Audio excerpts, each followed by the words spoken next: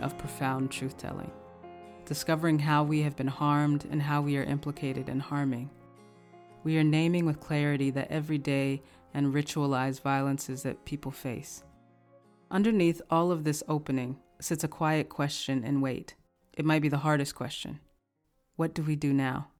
Where do we go from here? Where do we need to change now that we know? Do we choose comfort over challenge? Do we choose fracture over repair? My conversation today with Kazu covers a lot of ground, but really circles around these fundamental inquiries. When harm happens, when violence exists, where are you, and what are you willing to do to repair? Kazu Haga is the founder of the East Point Peace Academy. He's a core member of the Ahimsa Collective, and he's the author of Healing Resistance, a radically different response to harm. Kazu shares with us the principles that we can choose to hold on to practice when things fall apart. I really enjoyed being in this conversation with a fellow facilitator and someone who is such a thoughtful, generous leader. I hope you enjoy this conversation. Hi, Kazu. I feel really excited that you're here to talk with us today. It's been a long time. It has been a while. Yeah, thanks so much for having me. So the kind of impetus, I guess, for this podcast is that I wanted to gather people together who felt like they were offering some way forward or some piece of what the future could be, to share kind of the texture, the richness of what they see, that experience. And so I always start off each episode with the question, where are we right now? And asking that to you from whatever vantage point you want to offer it. But how would you describe this moment? Where are we? What is it important to be paying attention to? What do you see? Yeah, we are in interesting times for so many different reasons, right? I mean, obviously with the pandemic, and everything that's happened in the last year. But even before that, I think we saw patterns of what's happening right now starting to emerge for a long time. Obviously, with like climate stuff, I think we're in a really precarious moment in human history, right? And I think it's really important for us to acknowledge that we are in a very particular moment in the history of our species where we have some big choices to make, and a lot of opportunities come with that. I think one of the things that I've been thinking a lot about is I do a lot of work in trauma healing. And I think we're witnessing a time when a lot of our traumas that we've been holding as a nation, as a collective, is really starting to manifest and come to the surface on a collective level. I think having had a president like Trump for the last 4 years, and I see him and I see how deeply traumatized he is. And I think having someone who's so clearly operating from a place of trauma on such a public stage has awakened the trauma of a lot of his supporters. And so you look at a lot of Trump supporters and a lot of what's happening on the right, and it's like trauma responses happening at scale. And I think it's also happening on the left too, right? Like when all we're doing is dealing with the pandemic and supporting people in crises and witnessing incident after incident after incident of Black people getting murdered by the police. Like those are all traumatizing things. And I think we can oftentimes start to operate from a trauma response as well. And so I think we're witnessing a moment where like it's trauma meeting trauma out in the streets. And so a time when we really need to be doubling down on our own healing work and on working on our own trauma and really looking at what does that look like to be doing that work for ourselves and in our communities, but also at scale as we engage in systemic change work as well. Like what is, a trauma-informed resistance movement look like? I feel really excited to dig into that question because I think that is a question or a series of questions I'm often sitting in too. How do we heal from trauma, and how do we heal from trauma at scale? In your writing and in your work, you bring forward this concept of beloved community.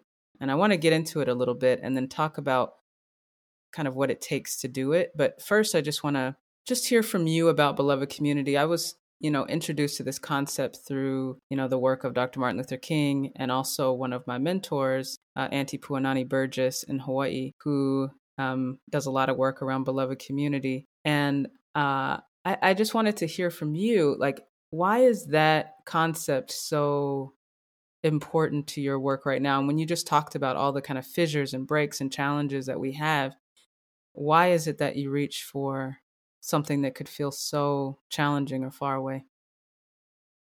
Yeah, so beloved community originally was a term coined by a American theologian named Josiah Royce and was popularized by Dr. King. And I think when King spoke to it, he spoke about a world that all people can find healing and all people can find belonging and all people can fulfill our potential as human beings. And to me, it's such an important term because it speaks to the idea of interdependence, that we live in this interdependent world where my liberation genuinely depends on the liberation of all life. And when I talk about beloved community, a lot of people oftentimes say things like, oh, well, for me, beloved community is my church community or my organizing community or my family. And, I oftentimes want to challenge people into thinking a little bit wider, because I think when Dr. King was talking about beloved community, I oftentimes talk about how building beloved community isn't about loving the people that are easy to love. Right? It's not about loving the people that are already in your sort of loving community, but it's about stretching our capacity for compassion and empathy and understanding, and recognizing that we're not going to be free until all people are free. And when we say all people, it's literally all people. And so, coming from I spent a lot of time in Buddhist communities and studying Buddhism and doing Buddhist practices. And so much of that is grounded in this unwavering faith that we are dependent on each other for survival, for healing, for reconciliation. And so we're really trying to figure out, I have more questions than answers, but it's like, there's a lot of harm being done in this world. And how do we hold people accountable while acknowledging that the person that is committing that act of harm is also a part of this web of humanity? And I think that idea of beloved community forces us to ask those questions. That kind of takes me right into kind of the non animal meat, vegan meat or something of what I wanted to talk to you about today. Conflict. I do a lot of facilitation around conflict transformation, and it feels like the greatest barrier we have to living in beloved community or practicing beloved community is how we currently navigate conflict, the way we engage in conflict now.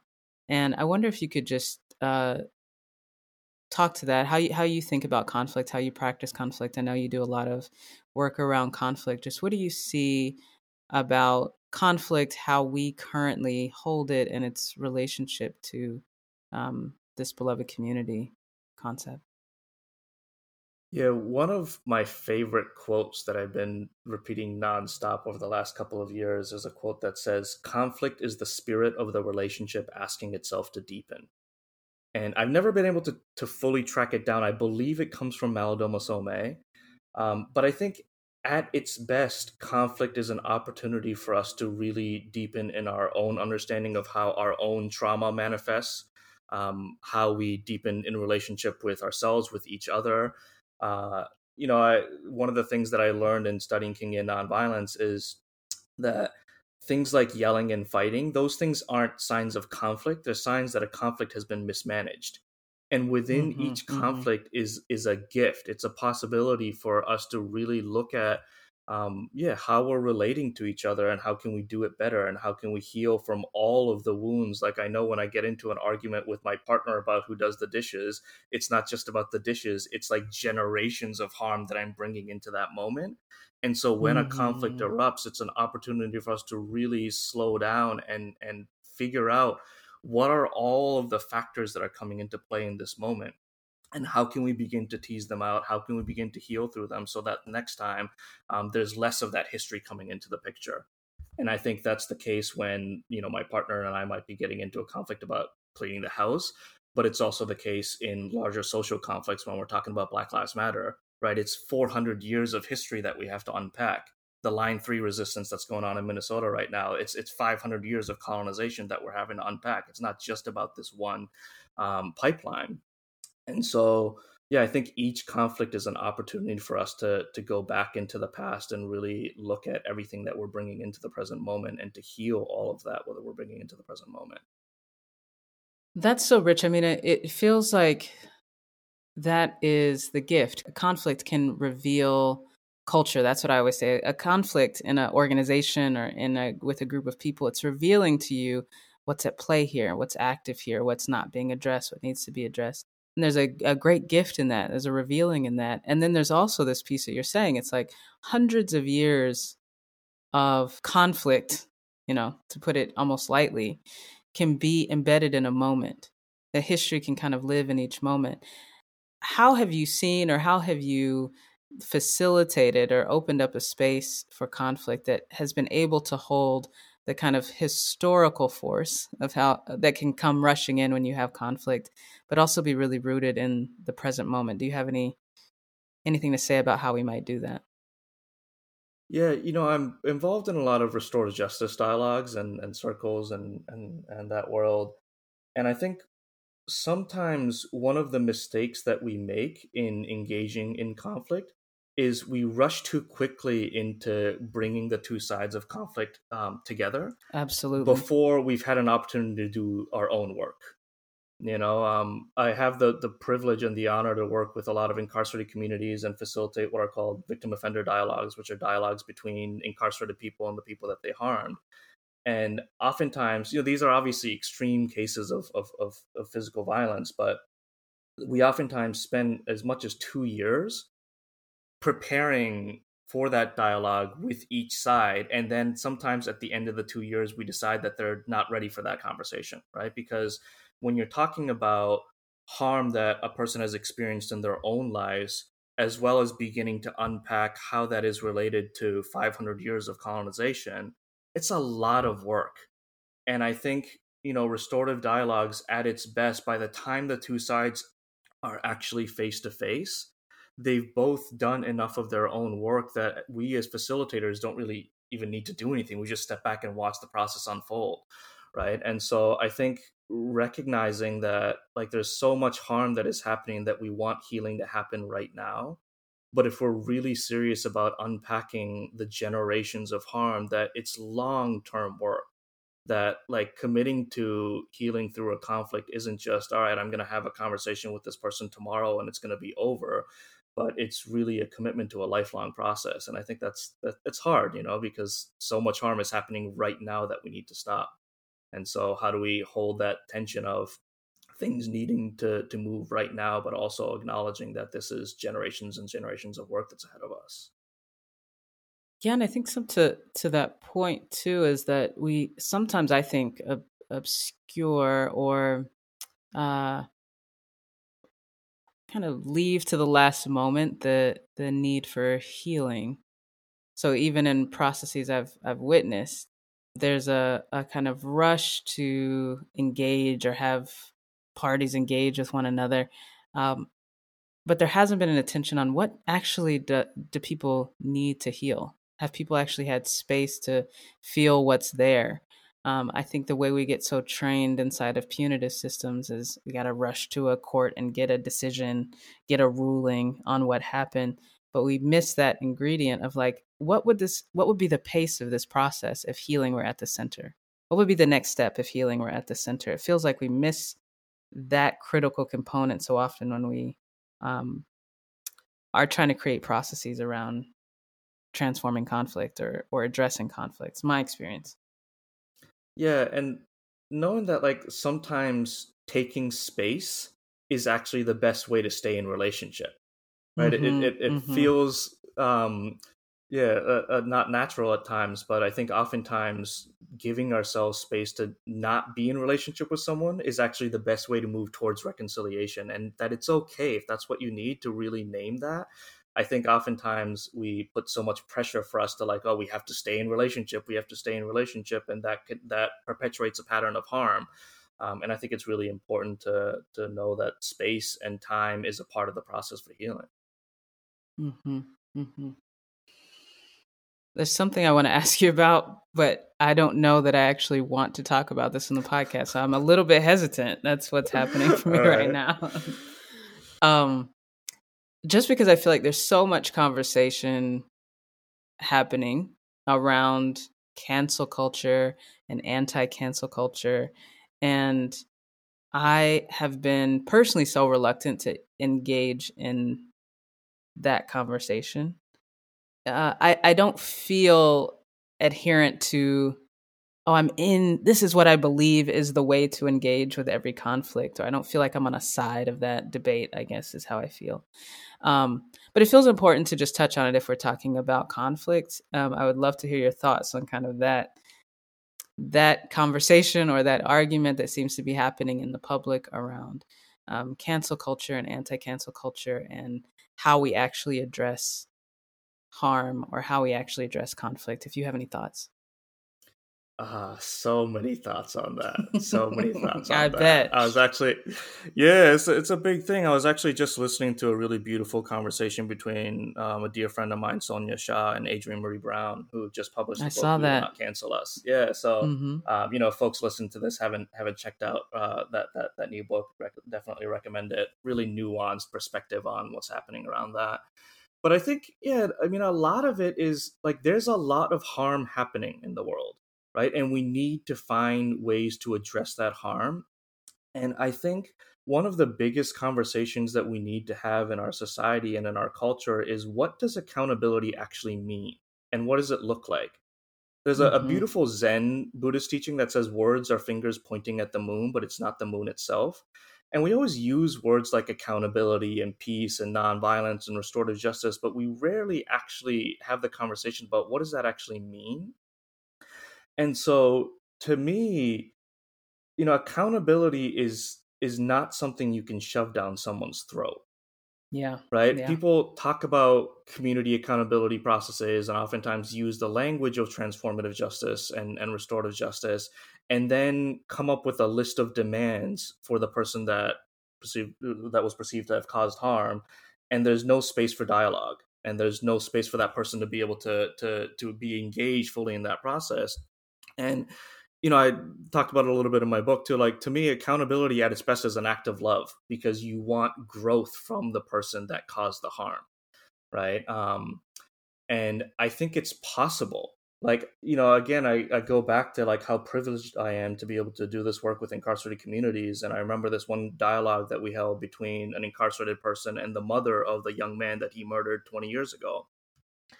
And there was, I mean, I could say so much about that dialogue, but there was this one moment where the mother, the man, the incarcerated man, was completely breaking down in tears.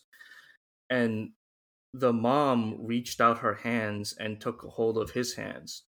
And she said, I had a dream last night that I needed to hold your hands because these are the hands that took my son's life, and I needed to have a different relationship with them. Wow. And just, I'm sitting there watching this happen. Like, what did I do to earn such a Mm-hmm. privileged seat at this table that I get to witness such deep healing? And, I've seen conversations like that, so I know what we're capable of as human beings, right? Like, I know what we're capable of bouncing back from, and I know what accountability could look like even in the cases of the most extreme forms of violence and harm. So I know that it's possible to do this differently. I know that it's possible to hold someone accountable for harm in a way that you're still able to hold their hands through it all. And so, yeah, a big part of cancel culture for me is about, yeah, how do we create spaces for people to cultivate a sense of accountability without casting them out of society? Because I think the moment that people are afraid of being cast out of society, they get defensive. It's natural. Like, we're relational beings. If we feel like our relationships are going to be cut off, Mm-hmm. we're going to get defensive. But the more defensive we get, the further away we're getting from real accountability, right? Because accountability requires real remorse and an acceptance of the harm that you committed. And if you're getting defensive, that is the opposite of accountability. So, yeah, how do we do that work? And I think that's the big question that we need to be asking ourselves: is what does accountability look like? Mm-hmm. I think just to kind of throw some more in the mix too, one thing I've been thinking a lot about is that, I think the pushback that I've heard to some of what you shared and that perspective is that there ends up being an overemphasis on the person who may have caused harm in any particular incident. Um, and again, I mean, I think that points to how can we hold multiple things at once so that we can be attentive to a person's transformation. And we're also attentive to, if someone has been harmed, what healing is actually required, what resources do we actually have, who is actually there to hold. And I think that can get missed, especially when we start getting into kind of binary thinking. Like, okay, if we're paying attention to getting this person involved in the accountability process, and we are necessarily kind of ignoring the needs of the survivor.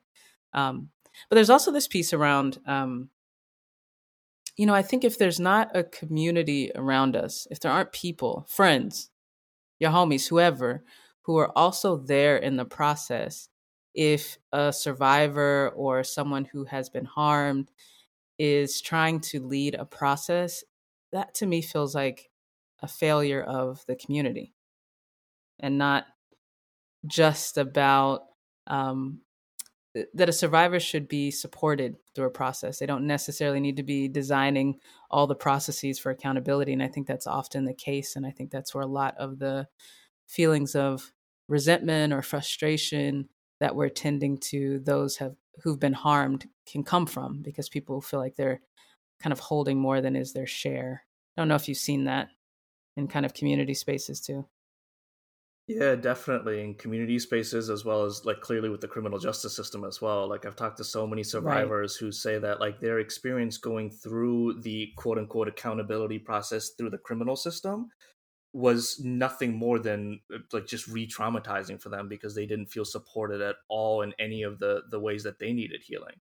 And the criminal justice system actually doesn't focus at all on the needs of No, the quote unquote victim, right? And the survivor. Like their healing is exactly. not even part of the equation. And so I think because most of us grew up with that system as the default, it's hard for us to really think about what does it mean to hold space for survivors of harm, and what do they really need. And that's a whole other thing that we need to explore as well. And I recently learned a thing that comes from the tradition of Jainism. There's a teaching called Anekantavada, and Anekantavada translates to like many-sidedness or not one-sidedness. And within this concept, they have 7 different understandings of truth.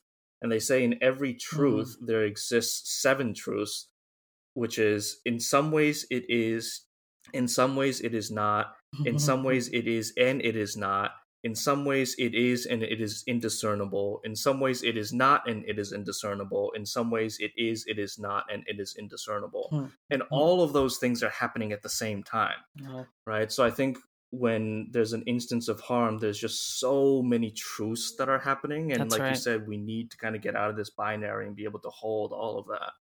Mm. Thank you for that. Thanks for going down that road with me, because honestly, I was a little nervous to do it. Like, are we going to talk about cancel culture? We did it. Um, I guess I want to ask you, you said, I've heard you say a couple times that the slowing down, that's part of what we have to do in this moment. And can you say more about kind of what your practices are? What do you do every day that helps you find that rhythm or that pace that serves this work that you're doing in the world? Yeah, there's another quote that I heard once. Someone told me that slow is smooth and smooth is fast.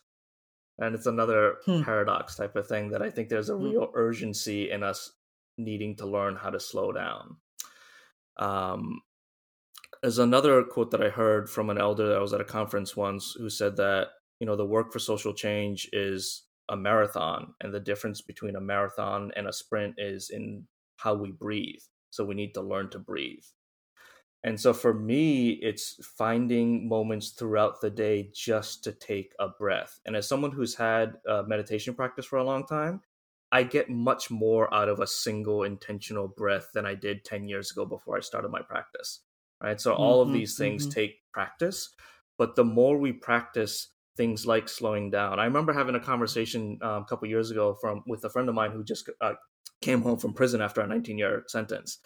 And he talked about how he really notices and appreciates the scent of flowers every time he walks by some flowers, and how I take that for granted. And so just like slowing down enough to smell some flowers, to feel the wind across my face, and just finding these moments throughout the day just to like take a breath. And I think all of that contributes to my ability to remain grounded when I'm in a conflict, or remain grounded when I'm at a direct action. And I think when we go to like nonviolent trainings, I think we're used to learning about how to like form blockades and how to work with the media and all that kind of stuff. But I think these kinds of emotional regulation tools actually needs to be incorporated into our practices and preparation for direct action work. Like, how do we slow down when we're facing a row of riot police that are getting ready to tear gas us? Because we can't respond to that moment from a place of panic. We need to somehow learn to be grounded. And so, yeah, the short term emotional regulation tools like breathing, like body work, but also the long term process of healing our own traumas, because that contributes to our inability to slow down as well. Right. So, yeah, a lot of things. Absolutely. All that unhealed trauma manifests as reactivity because it takes Exactly. it's a time traveling mechanism to take you back to another time. I realize that we haven't so far kind of given you the space to talk about the nonviolence aspect. You've mentioned it a few times throughout our conversation, but I just wanted to, I think there's a way, maybe I'll root it here, is like, I feel like my work is deeply informed by nonviolence. And yet I realized, I think when your book came out, that I sometimes hesitate to say that. Me too. And yeah, and I think it's because of the way that the dichotomy around violence, nonviolence has been set up, and the stories I think people have, people that are doing change work, amazing work in the world, the stories that we have about what nonviolence means and how it um, is almost an assault to our dignity. I think sometimes we hold it that way. It's either that my dignity is important. Like nonviolence, I'm not going to just let people run over me type of thing. I'm sure you hear that all the time. So I wonder if you could just break down, when you talk about nonviolence, what do you mean, and what do you mean in relationship to this understanding we have of nonviolence versus kind of violence? Yeah, so much I could say about that too. If it's cool, I'll share a story that I share a lot because I think it's the perfect example of it. I think oftentimes these criticisms of nonviolence are super super valid, and oftentimes they're not talking about nonviolence as I understand it. Right? It's a misunderstanding of nonviolence that comes from the fact that the idea of nonviolence, the word nonviolence, and in some ways nonviolent movements have been co-opted and have been colonized. Um, and I oftentimes talk about how the idea that not being violent equates to nonviolence is the biggest and most dangerous misunderstanding of the idea of nonviolence. And I oftentimes talk about a story when there was a fight that was happening right outside of my apartment years ago, and there was a woman on the ground who was getting beat. And I was taking a nap when it had started, so I woke up and I ran downstairs and ran across the street to break up this fight. And by the time I had gotten down there, about 15 of my neighbors had heard the commotion, and they had all come outside, and they were just watching this woman get beat, not doing anything to help. And I always argue that all of my neighbors who were just watching this woman get beat were practicing non-violence in the sense that they weren't being violent, right? They weren't the ones throwing the punches. They weren't the ones throwing the kicks. And I think that's how a lot of people understand the idea of non-violence. Is like, as long as I'm not being violent, as long as I'm not punching anyone, throwing any Molotov cocktails, breaking any windows, that's me practicing non-violence. And to me, non-violence isn't about what you don't do. It's much more about, when you see violence in your community, what are you going to do about it? How are you going to interject yourself in the situations of violence and injustice and work to transform it? Right? It's easy to see the destruction of climate, the destruction of Black lives, and say, oh, well, that's none of my business. I'm just going to chill over here and do nothing about it. Right? That would be practicing nonviolence if your understanding of nonviolence is limited to not being violent. Right? But to me, a nonviolent approach is about, like, what are you going to do to transform a culture of violence, right? And I think another really important piece of this is that, for me, the role of nonviolence is not to cast judgment on communities who choose to use violence as a form, particularly of self-defense. and that there's a lot of value in using violence to keep you alive and to keep your communities alive. But one thing that violence can never do is to strengthen and heal relationships. And so to me, a commitment to nonviolence isn't saying that we can never use violence. It's saying that even if we get to a place where we have to use violence to protect ourselves, that's not enough, right? Like, we need to be doing more than just barely surviving to live another day. We need to be doing the work of reconciliation and healing relationships. And so to me, nonviolence is an exploration of, like, what more do we need beyond violence to protect our Mm. lives. What are we going to do to transform a culture of violence? I think that's what you said.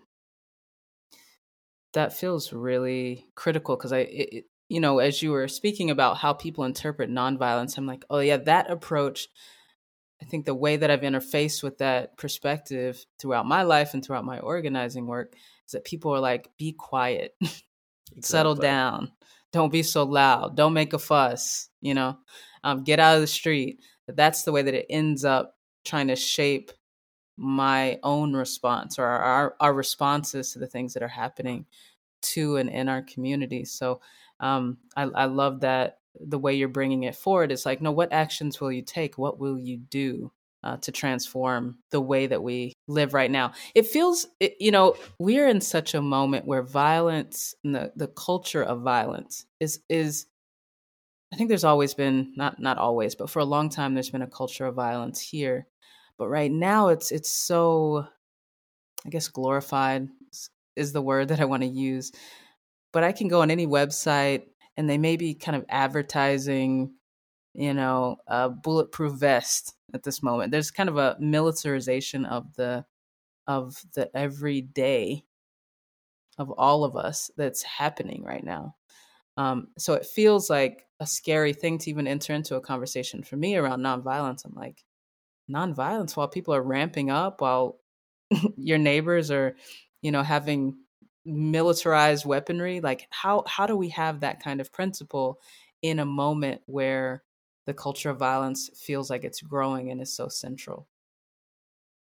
Yeah, and for me, I want to create a movement where long term we acknowledge that violence itself is the thing that we're trying to defeat.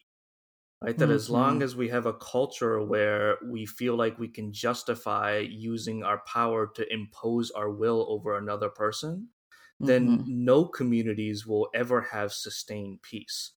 Right? And actually, that idea that you were talking about of, like, how the state oftentimes quotes Martin Luther King to tell Black Lives Matter protesters to shut up and be quiet.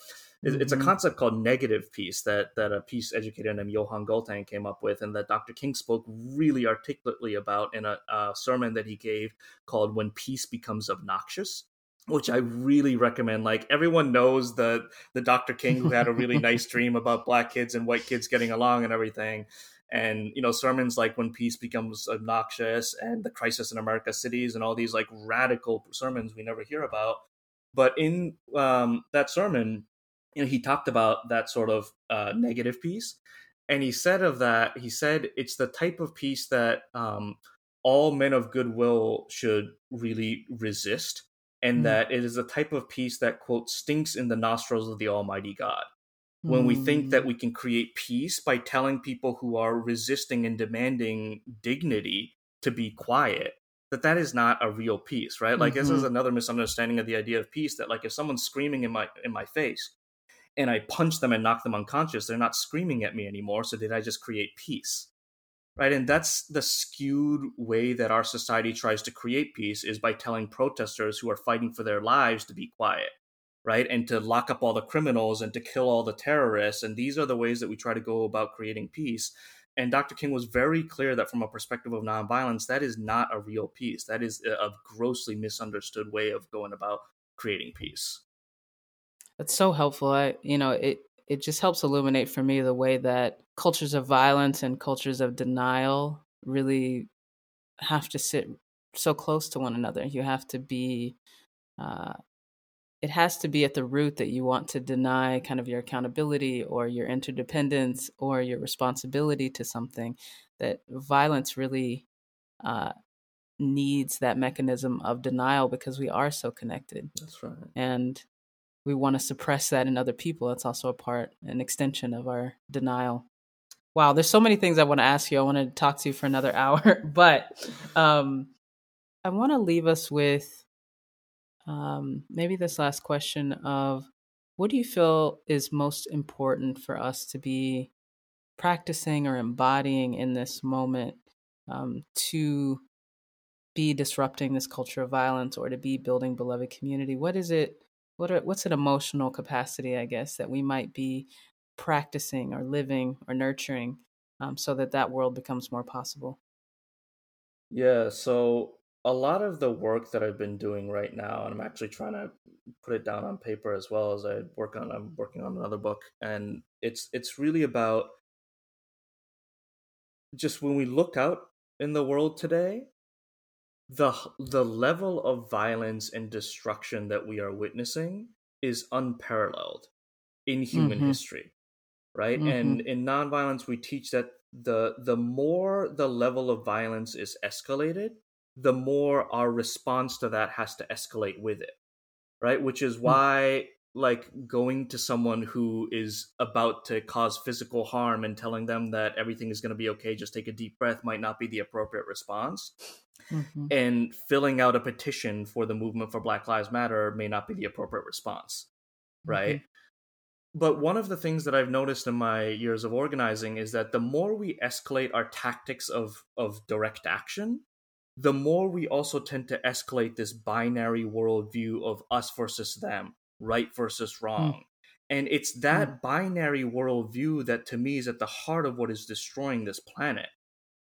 And so how do we but we also, like, we need that escalation, right? Like, this is not the time to be asking nicely. And so, how do we escalate our tactics and create resistance movements that can harness power in a way that we haven't been able to, at least in several generations in this country, while doubling down on a commitment to healing and reconciliation? And how do we look at direct action work as a modality of collective trauma healing? And what can we learn Mm-hmm. from the work of restorative dialogues and trauma healing to take into direct action spaces, knowing that we're trying to, like, have a conversation with this society, with this country that it has refused to have for 500 years? Like, how do we create spaces? How do we create the power to force that conversation onto the table and yet create a sense of relationship and a connection so that that conversation can actually open up? You know, a lot of the things I've been thinking about is, like, in direct action movements, there's this culture of shut it down. Like, we're here to shut things down. And tactically, we may shut down a highway, we may occupy a government building, but spiritually, how do we move the spirit of we're here to open things up? And what's the work that we need to do in our own personal lives and in our movement spaces that allow us to heal through our own traumas enough so that we can be agents of creating space to heal the trauma of this nation? Right? Like, if we haven't worked through our own stuff, then we're not in a position to go around pointing fingers saying those people need to work on their own stuff, right? And so I think That's right. we're really in a place where we really need to look seriously about how we're building relationships in our own movements, how we're holding each other accountable in our own movements, how we're growing and how we're challenging ourselves, all of that for the explicit purpose of engaging in direct action in healthier and more skillful ways. Wonderful. I feel like there's so many other conversations we need to have on the podcast and off the podcast, but I feel really excited to talk to you today. Thank you, Kazu, for your time. Thank you so much. Finding Our Way is co-produced and edited by Eddie Hemphill, co-production and visual design by Devin Delania. Assistant editing by Amy Pignon. Please make sure to rate, subscribe, and review wherever it is that you listen to this podcast. You can also find us on Instagram at Finding Our Way Podcast, or email us with questions, suggestions, or feedback at findingourwaypod@gmail.com. You can also help sustain the podcast by becoming one of our Patreon subscribers. You can find us on Patreon at Finding Our Way Podcast. Thank you for listening to Finding Our Way.